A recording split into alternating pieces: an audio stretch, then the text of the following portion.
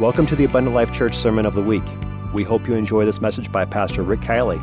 For more information about Abundant Life Church, please visit www.abundantlifechurch.org. Psalm 23 and verse 1. The Lord is my shepherd. I shall not want. He maketh me to lie down in green pastures. He leadeth me beside the still waters. He restoreth my soul. He leadeth me in the paths of righteousness for his name's sake. Notice this. Yea, though I walk through the valley of the shadow of death, I will fear no evil, for thou art with me. Thy rod and thy staff, they comfort me. Thou preparest a table before me in the presence of mine enemies. Thou anointest my head with oil, and my cup runneth over. Surely goodness and mercy shall follow me all the days of my life, and I will dwell in the house of the Lord forever. Aren't you glad to have a shepherd? Glad to have a shepherd. Praise God. And today I want to preach to you for a few minutes on this subject. Walking through the valley, picking up stones. Walking through the valley, picking up stones. God bless you. You may be seated.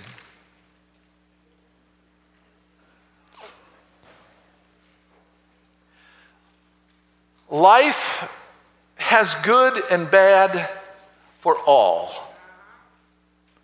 The rain falls on the just and on the unjust alike.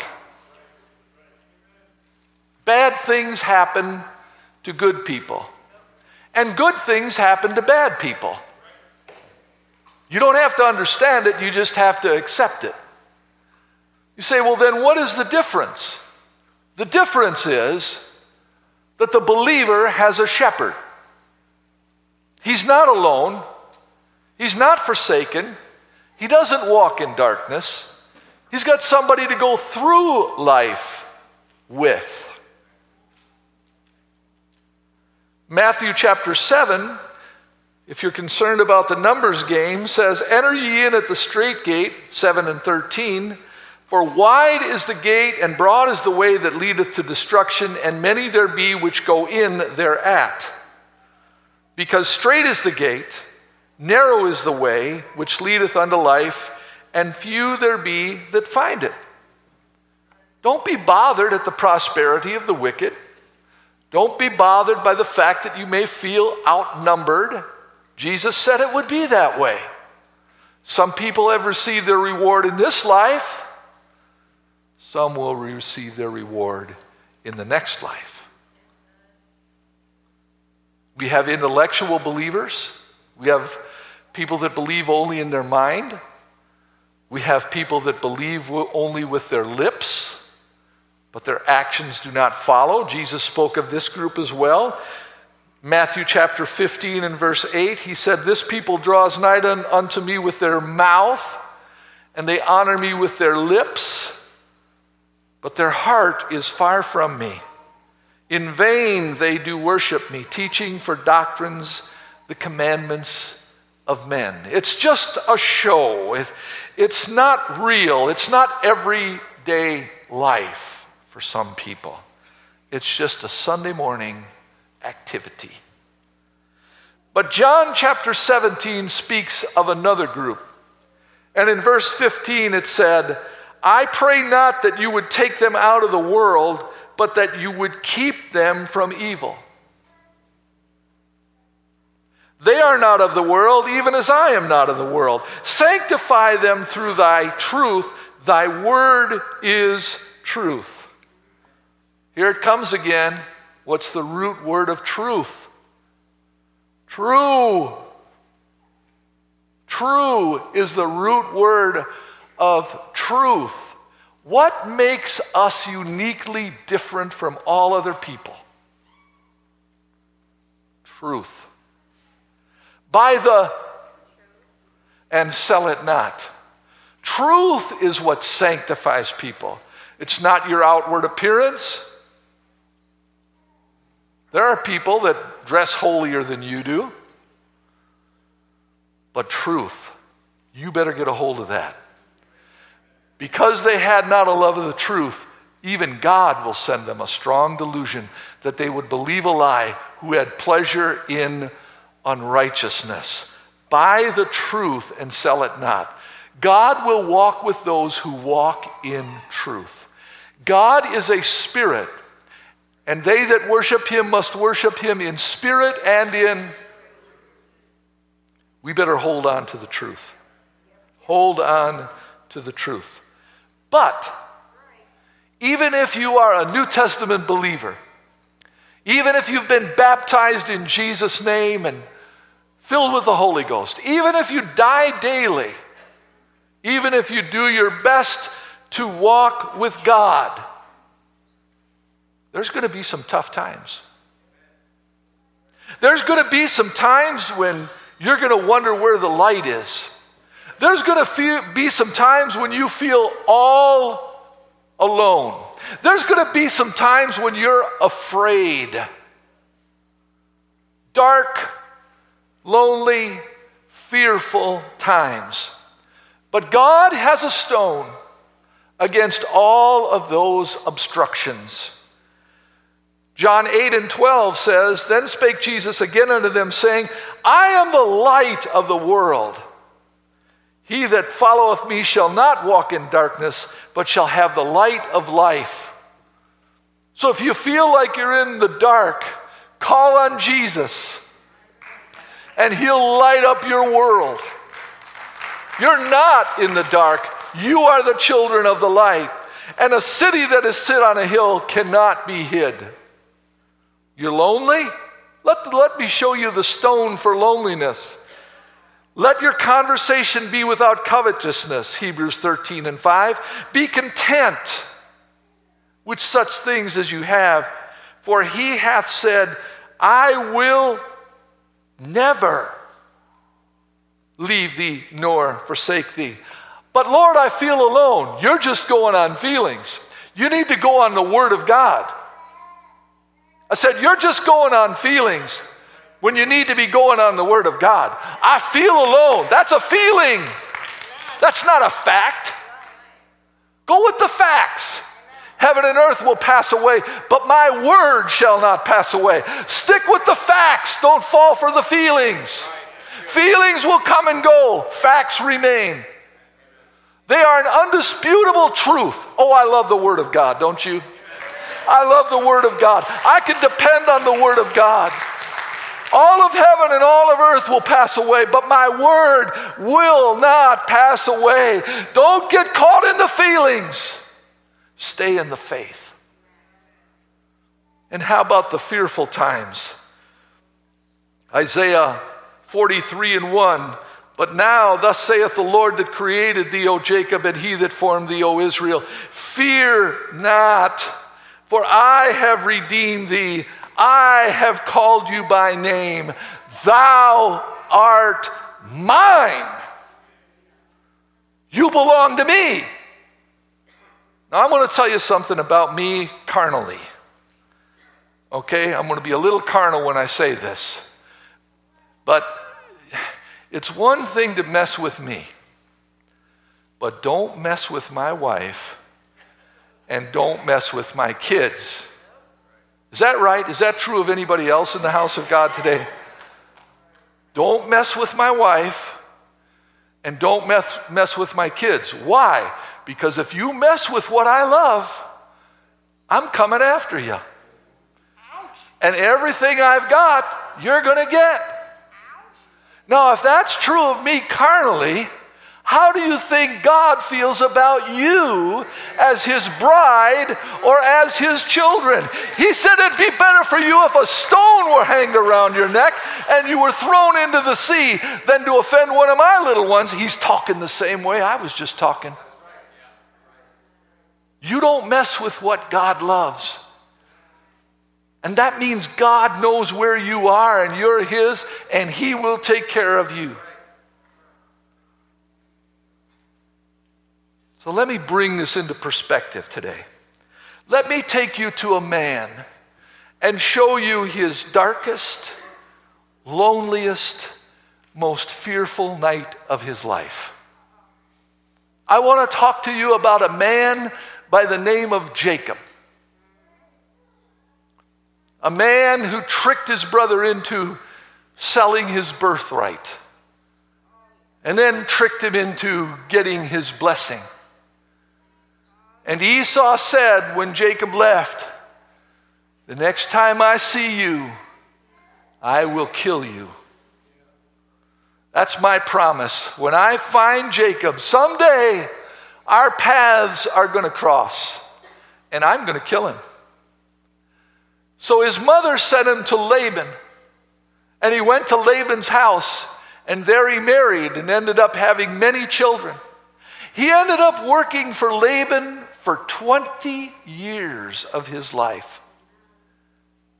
20 years of working for Laban, and now finally he's got enough wealth and he's fulfilled all of his obligations, and so he takes what he's earned in 20 years, he packs up his family, and he begins to head back for home.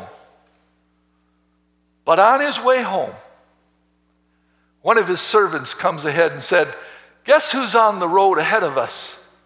Guess who's coming right against us?" And he said, "Who?" He said, "It's Esau."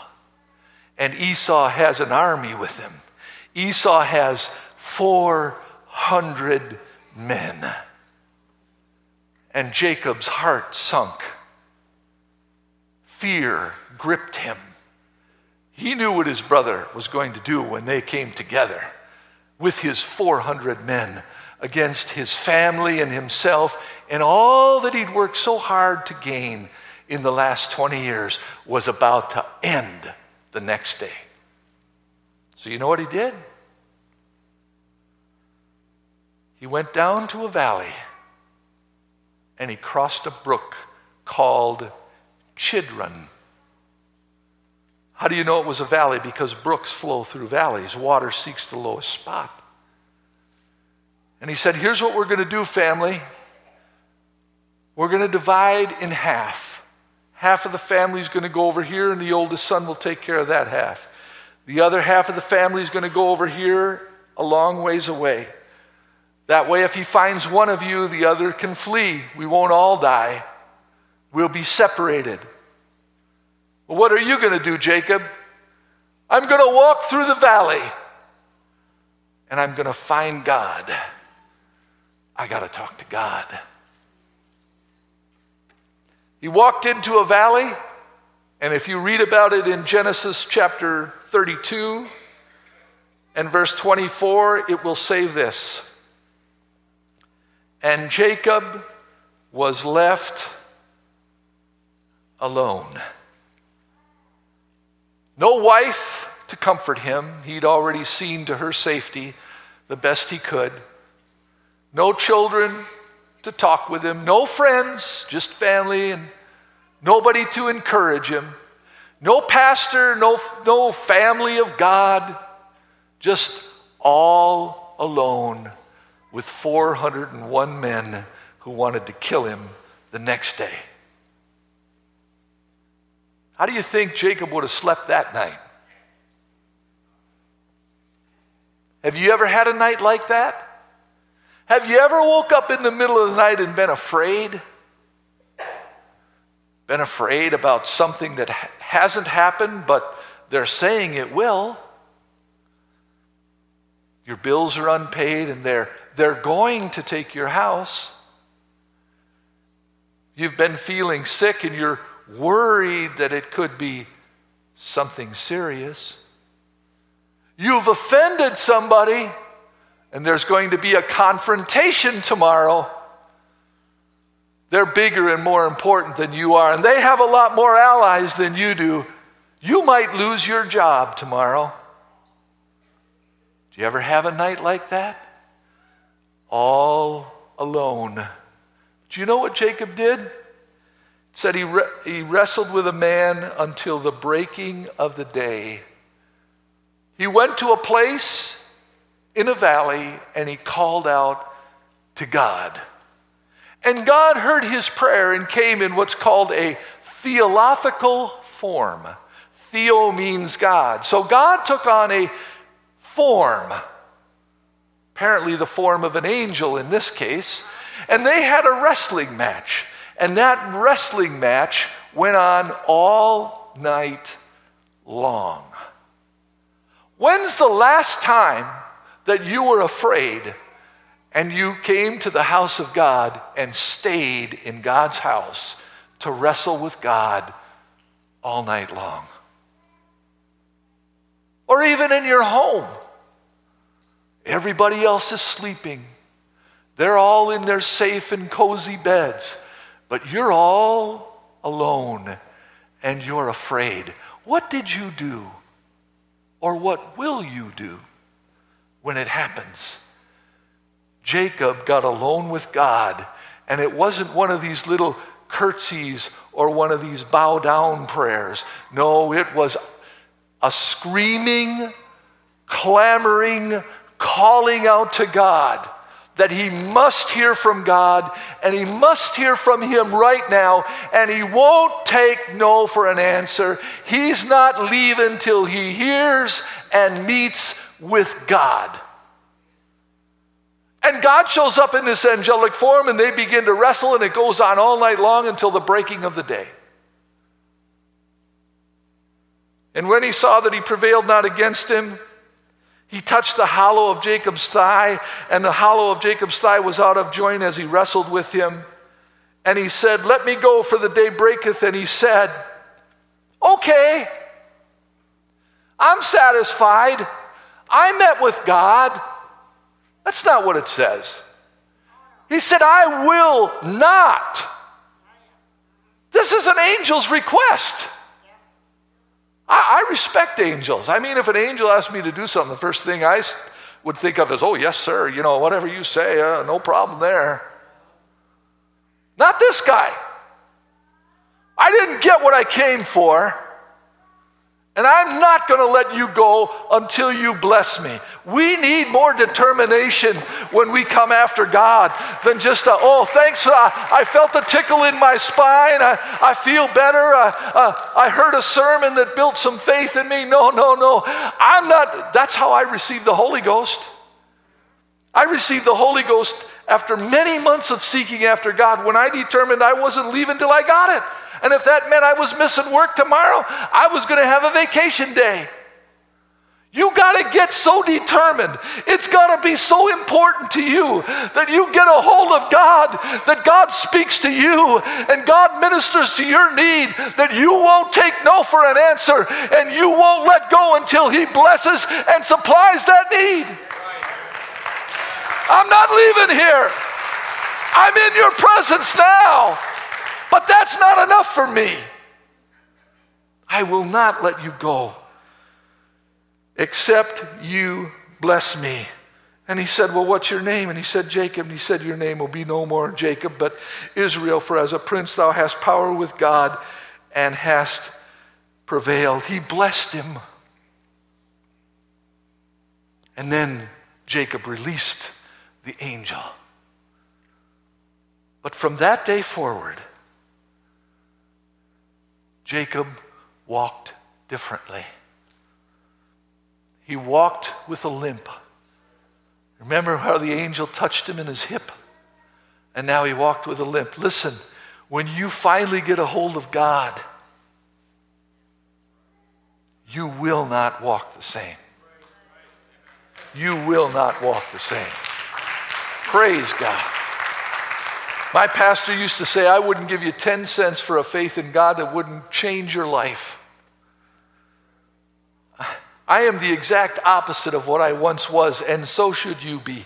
That's what repentance does in your life. And when the Holy Ghost comes over you and empowers you, you then have the power to live a victorious life. But that's going to take an encounter with God, not just a sinner's prayer, not just a visit to the house of God once a week, without a willingness to get a hold of God and have your life forever changed. Forever changed. Let me give you one more man today. Let me give you David. David, shepherd boy, least of his family, not even considered when they came to choose one of the sons of Jesse. When Samuel went down the line and prayed and sought which one of Jesse's sons was going to be the next king, David wasn't even there. He wasn't even under consideration. He's just a little shepherd boy. He sings his songs and la-di-da-di-da, just kind of wanders around the hills and takes care of sheep. He's ruddy. He's not big. He's not strong. He's not smart. He's not handsome. He's not educated. But he's got a heart for God. So he's out in the field and eventually called in and anointed to be the next king of Israel. That little ruddy, insignificant boy became the second and the greatest king Israel has ever had. That encourages me, because I know who I am. I ain't much. Probably neither are you. But if God can use a shepherd boy and turn him into a king, what could he do with your life? What could God do with your life? One day, he was told by his father, go out to your brothers. They're out fighting the war. Bring them food. So David went as he was told to do. He came to his brothers, and when he arrived, here was this big old giant barking out nasty things about Israel's God, telling them what a bunch of cowards and weaklings that they were, how he could defeat their champion very easily. He even dictated terms. He said, send me your greatest warrior. If I beat him, then you'll be our servants. But if he beats me, we'll be your servants. And you know what Israel did? They hid behind the rocks, and they listened to the terms of the agreement. And because they had no champion, they shook with fear. And where's their king, by the way? The king who is head and shoulders above every other man in Israel, the first king of Israel. Where is Saul? Hiding in his tent instead of facing a giant. And when David heard that, he was upset. Now let me back up here and just give you a couple of bullet points I want you to take home with you today. Never let the enemy dictate terms. I mean, why do we have to play by your rules? You obviously aren't playing by God's rules. You ignore God's word. You ignore the commandments. And yet you say that you're going to dictate to us what the terms of this warfare are going to be? I don't think so. I don't think so. Why don't we just all rise up and kill your army right now? That's what they should have done. They should have stood up and said, hey, God is for us. We're not taking your terms. We'll fight you head on. They didn't do it because of fear. Fear paralyzed them. But David, on the other hand, he wasn't afraid. He's still just a little boy. Listen to what the giant said, verse 9. If he's be able to fight with me and kill me, we'll be your servants. I prevail against him and kill him, you'll be our servants and serve us. And the Philistine said, I defy the armies of Israel this day. Give me a man that we may fight together. And the Philistine drew near morning and evening and presented himself for 40 days. 40 days? 40 days of living behind a rock? 40 days of hearing the same speech? You know, if you hear something long enough, you tend to believe it. And you don't get stronger, you get weaker. And this man gave the same speech for 40 consecutive days until one day, God sent his champion. God sent his champion. And David said to Saul in verse 34, your servant kept his father's sheep, and there came a lion and a bear and took a lamb out of my flock. I went after him, smote him, and delivered him out of his mouth. And he arose against me, and I caught him by his beard and smote him and slew him. Thy servant slew both the lion and the bear, and this uncircumcised Philistine shall be as one of them, seeing he has defied the armies of the living God.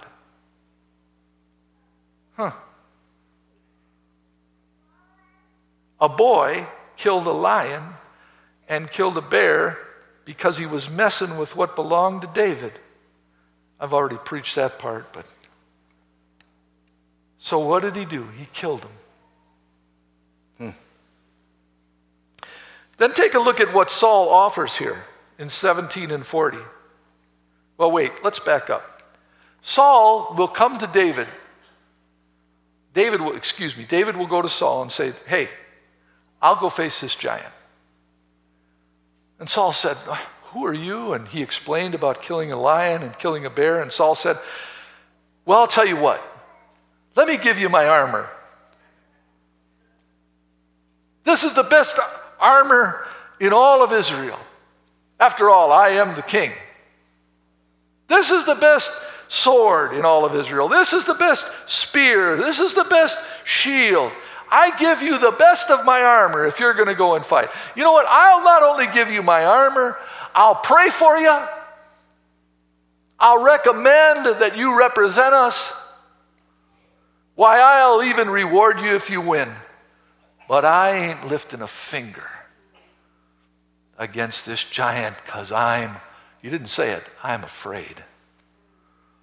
You know, you got a lot of critics, but few warriors.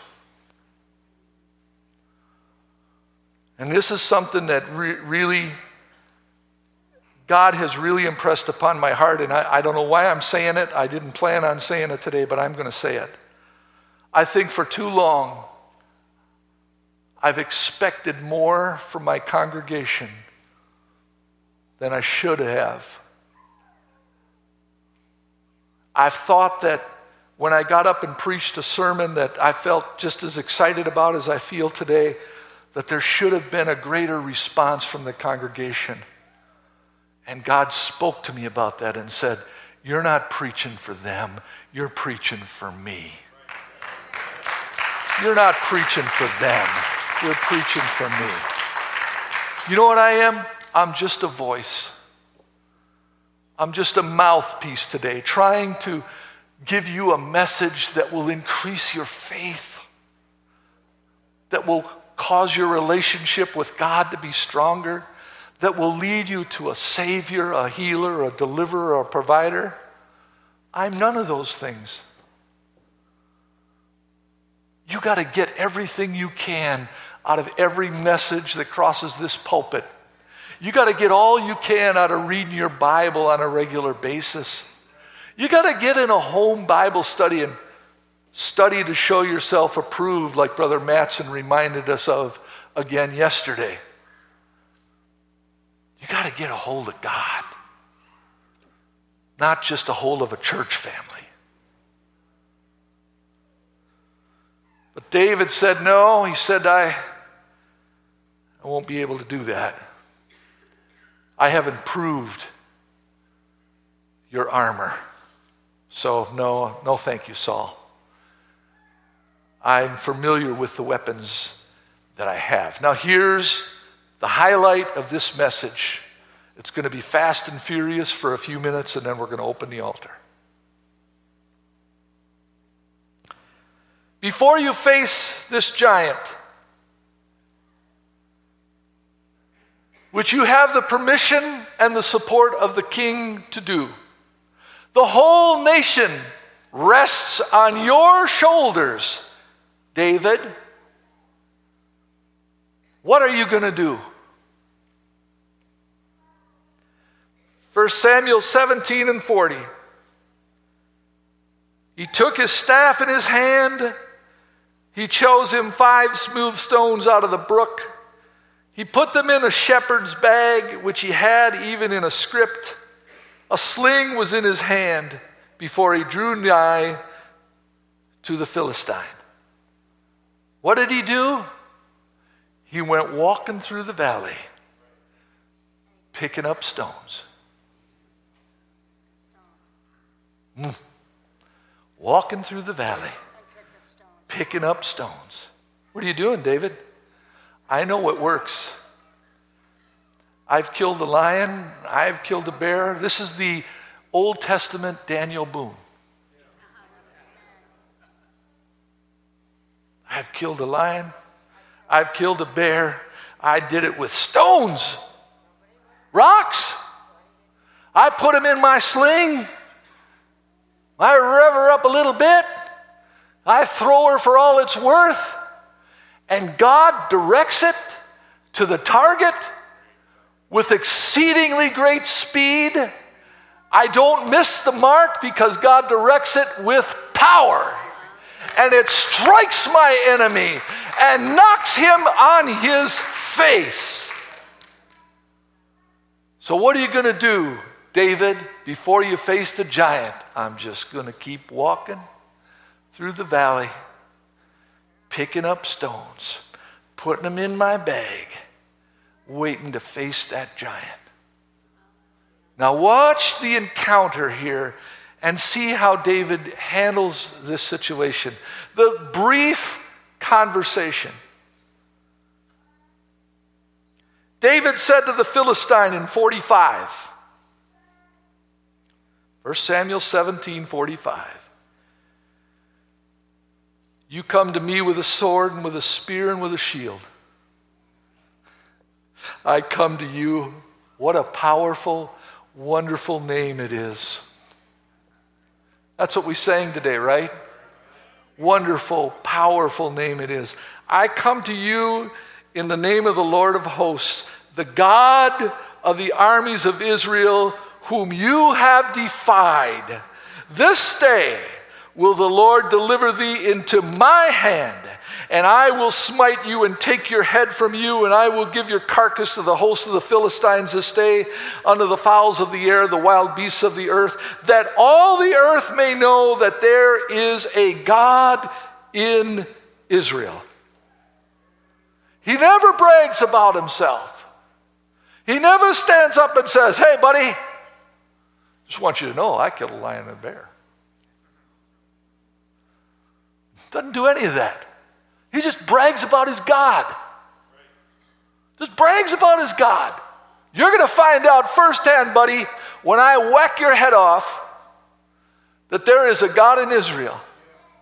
Oh, I can imagine this giant. He's chomping at the bit, man. If I could reach you right now, I'd break your, man. And David put his hand in the bag. He took a stone and slang it and smote the Philistine in his forehead. It was so accurate and so powerful that it sunk into his forehead, and he fell on his face to the earth. How about that for accuracy? How about that for speed? Boom, right here. Never even got close enough to draw his sword. All of it was a bunch of talk that came to nothing. 40 days of fear wasted. Wasted. Fear is a waste of energy. It is a waste of energy. It steals. That's why Jesus said, the thief comes to steal, to kill, and to destroy. He's trying to steal your peace with fear. And you have weapons. Now, you don't have the same weapons as Goliath. I know you can quote the scripture. The weapons of our warfare are not carnal, but they are mighty through God to the pulling down of strongholds. Can I get an amen? And so he's going to use a sling and rocks. That's all he's going to use. Oh, by the way, this is not a sling. It is a clean hunting sock. I'm hunting for devils today.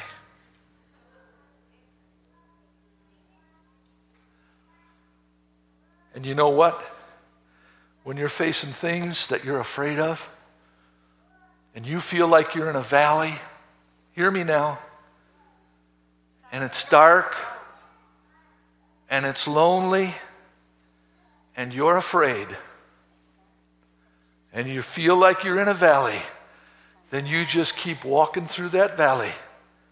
Yea, though I walk through the valley of the shadow of death, I will fear no evil, for thou art with me. Your rod and your staff, they comfort me.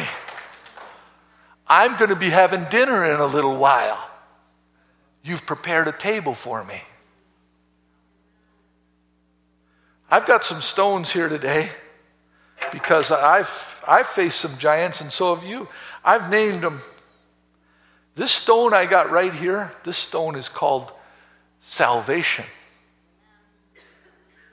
Everybody needs a salvation stone. Have you ever faced a giant that said to you, "You're nothing. You're lost. You're unworthy. You're unholy. You're not going to heaven. I saw what you did. I know what you think. I've heard what you've said."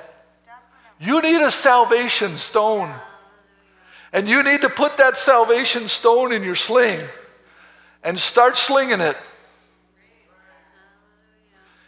And start using the stones that you've gathered in the valley. Because when you release that stone of salvation against your enemy, God will direct it. God will give it the speed and the force to destroy your giant that has come against you and told you that you're not worthy of heaven. So you just keep walking through the valley, picking up stones. I don't feel good today. Oh, I got a stone for that. Healing. Healing. We prayed about that today, didn't we? Healing. I have every right to approach God knowing that He has purchased my healing. I have every right to claim my healing. I have a physician. Who's your family doctor? Jesus is my family doctor. Healing. He's got healing in His wings. You're going to get sick, buddy. You're going to get cancer. You're going to die. Oh, wait a minute. Let me put this stone in my sling. Take a taste of this. I want you to have a little bit of this stone in your forehead. Ever been afraid that you wouldn't have enough money to pay your bills? You're going to lose your house. You're going to lose your job. You're not going to be able to afford the basic necessities of life. Oh, I got a stone for that. Provision. My God shall supply all your needs according to His riches in glory. Seek ye first the kingdom of God and His righteousness, and all these things will be added unto you. I got a stone for that one. What are you doing? I'm walking through the valley, picking up stones. Whatever the need is, I go to the rock of my salvation. I go to the stone that the builders rejected.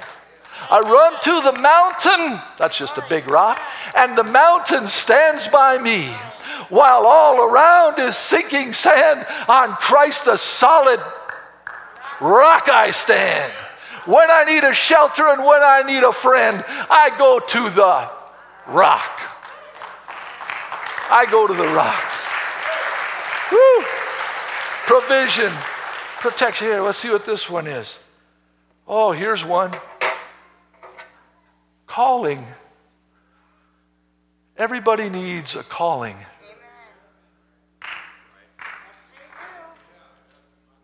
Many are called,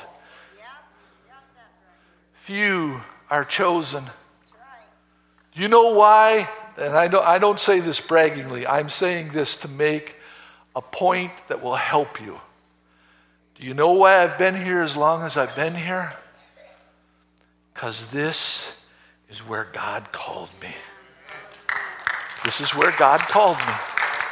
The first year that I was here, we had a church split and we lost over half of our congregation. I could have been discouraged.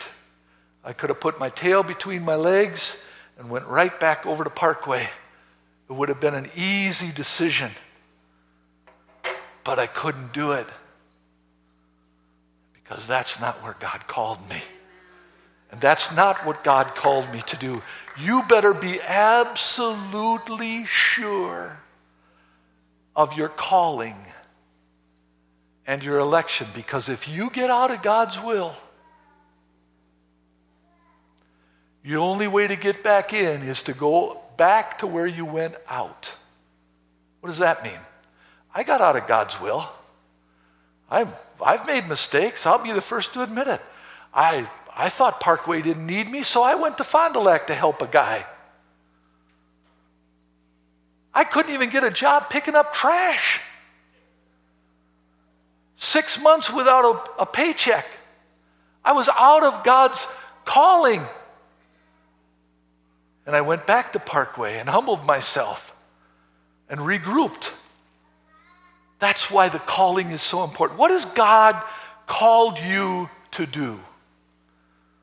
If God's called you to be a home Bible study teacher or a Sunday school teacher, whatever your ministry is, and you get discouraged in it, you need to go walking through the valley, picking up stones.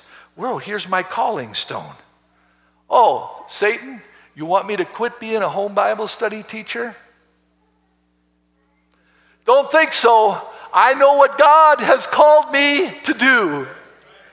Take your stone and slay your giant. Knock him down.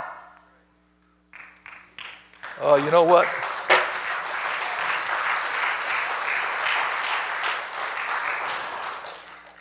When you get old, you get smarter. And when you know you've made your point, you quit. If you're old and you don't quit, you're just not smart. Let's stand together. David knocked Goliath to the ground with one stone. How many stones did he gather? 5. We've got more than enough, folks.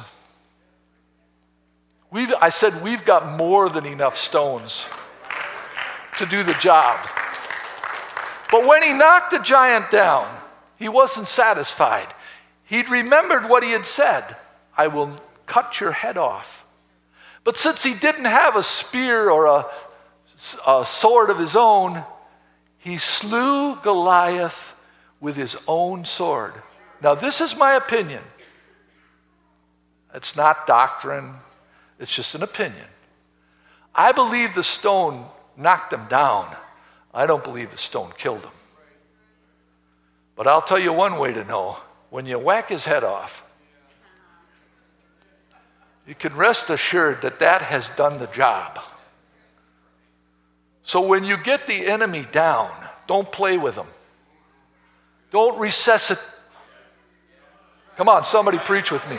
Do not resuscitate him and let him come back against you again with the same stuff you've been struggling with for months, years, or probably even your whole life. When you get him down, put him out. When you get him down, put him out.